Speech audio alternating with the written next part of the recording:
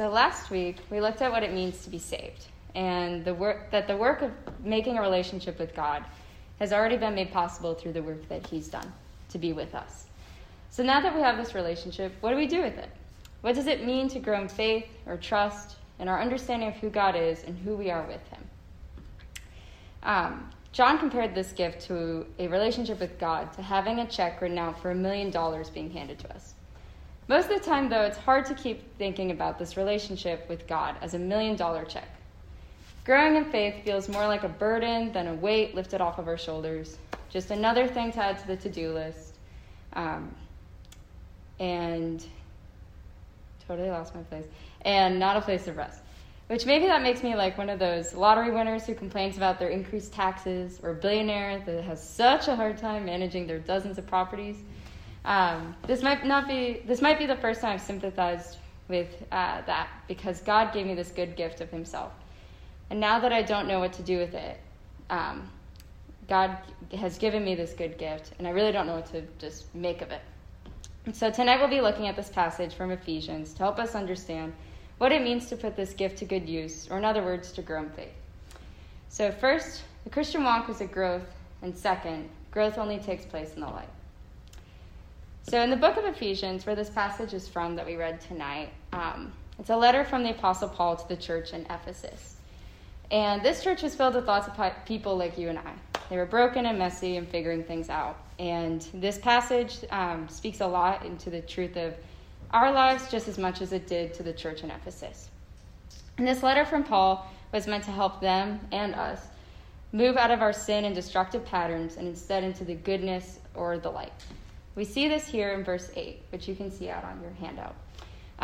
For at one time you were darkness, but now you are light of the Lord. Walk as children of the light. What Paul is referring to here, this walk out of darkness and in the light, is Christian growth. Christian growth is a walk. It's a journey. It's a process. It's not instantaneous. This growth doesn't happen at the click of a button. And this is so hard because we live in a culture of instant gratification. If we want to rent a movie, we can immediately go on Amazon Prime or Netflix. If we want a pumpkin spice latte ready to go for us, we just order it on our phone before we even get to the store.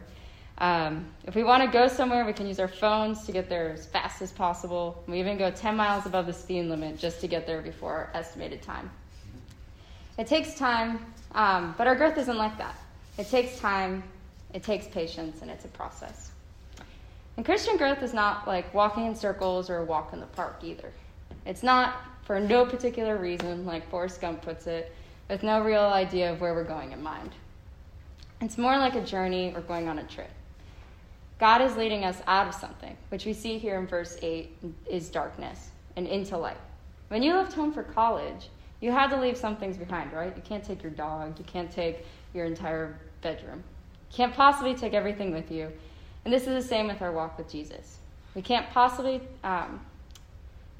means we have to leave behind our sin. And this is hard because our sins are usually things that feel really good in the moment. But they start eating at our souls.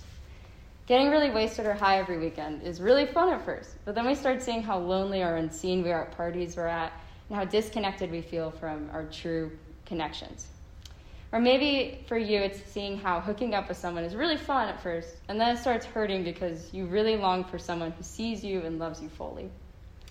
Or maybe this means seeing how isolating your patterns of harm or telling yourself you're not good enough leave you turning more and more inward in self-hate instead of outward into abounding love.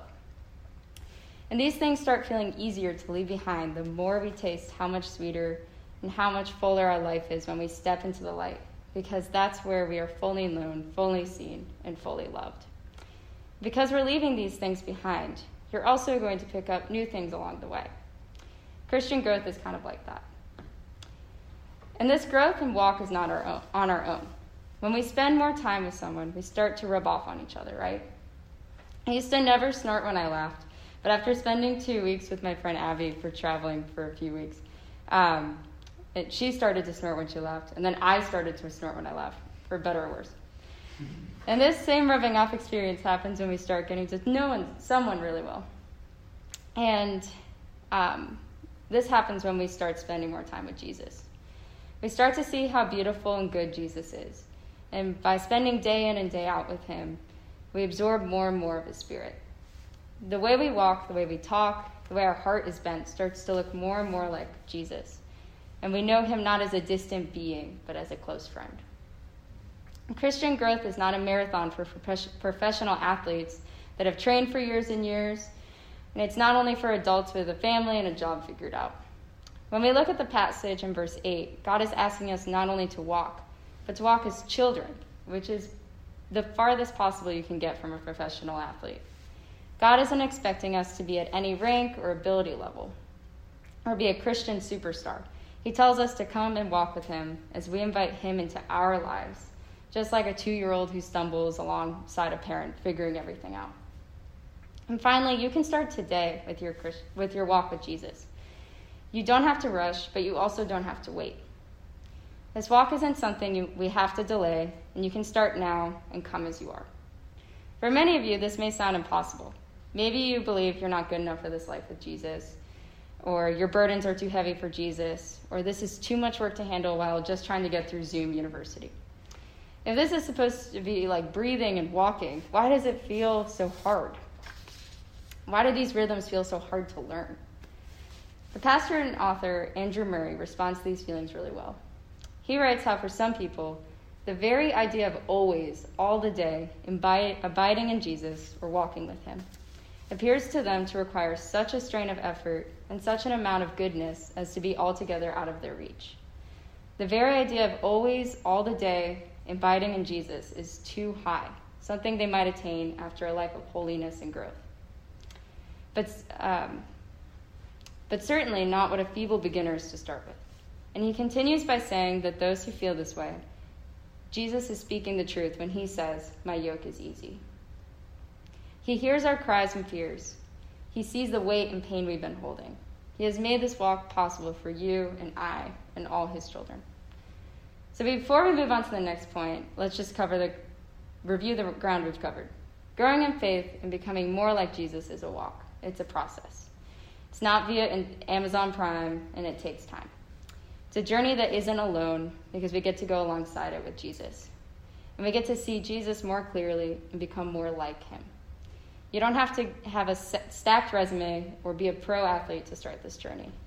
We walk as children in it too, meaning we're going to fall down a lot and skin our knees a lot.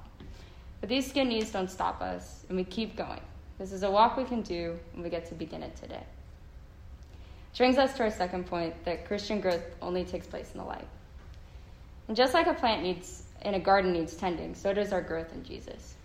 While we need to water the soil and make sure the bugs and weeds don't kill our plants, or change the pots so roots can grow, the sunlight that nourishes the plant is totally out of our control. The light makes life possible. We have to put the work of tending to our souls, of making space to grow, but we cannot provide our own light. The light is living with Jesus and fully inviting God into our lives. It's placing ourselves next to God, where we can fully see his goodness and fully see our brokenness and sin. This is where we can see where God is leading us, as well as what we need to leave behind. We see this in our passage in verses 9 and 10. Practically speaking, though, what does it even mean to grow where it only takes place in light? It doesn't mean we have to move to sunny Arizona and that we're screwed because we're in the Northeast where sunlight is an anomaly, right? Growth in the light means growth in community. When we live on our own, we fall into secrecy and we fall into hiding. There isn't anyone to make our blind spots known to us and bring these sins and habits into the light. We need a good community and good friends to help us see what we're missing and what we need to leave behind. On top of friends to point out our blind spots, we also need friends we can be vulnerable with and to trust and share what we've been keeping hidden that's destroying our souls. And this isn't so that our friends and community can shame us. It's really the opposite, so that they can call us out of shame and into life with Jesus and repentance. Friends and community that will call us out of darkness and into light, out of shame and into a loving community, out of loneliness and into real connection. And these friends don't just help us see what is broken and help us stay on the path with Jesus, but help paint a picture of what God wants for us. God doesn't want us to just simply follow rules. He challenges us like a good parent to grow, but God never tells us to be something that he hasn't already made us. Everything that God commands for his people and how he tells us to live is a result of something he's already made us, children bearing his image. And as we begin to see these broken parts of our lives, the point isn't to bog us down, to make our life with Jesus feel out of reach, right?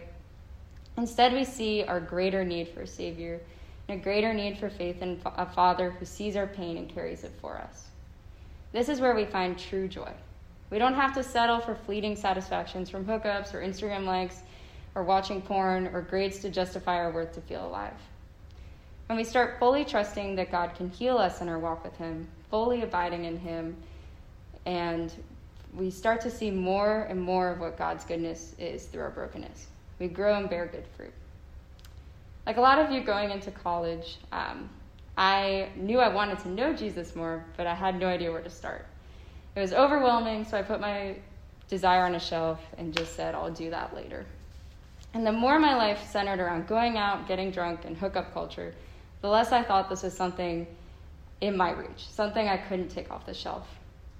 I told myself I didn't deserve God's love and that I wouldn't be accepted into a Christian community because of what I was doing on the weekends and holding on to.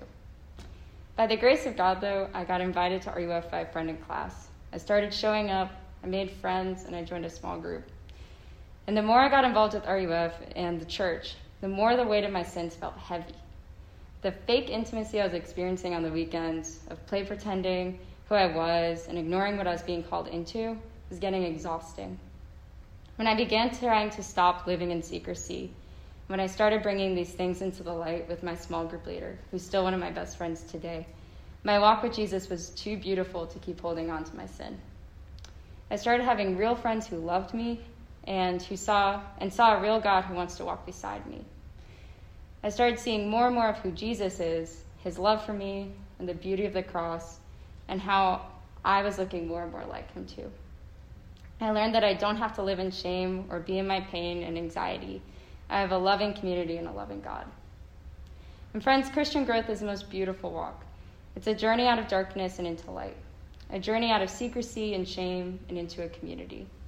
If you're here tonight and don't know where to begin, you have a community right here that's right in this room and in the church. This walk is for you, for me, and for all of us. So let's pray.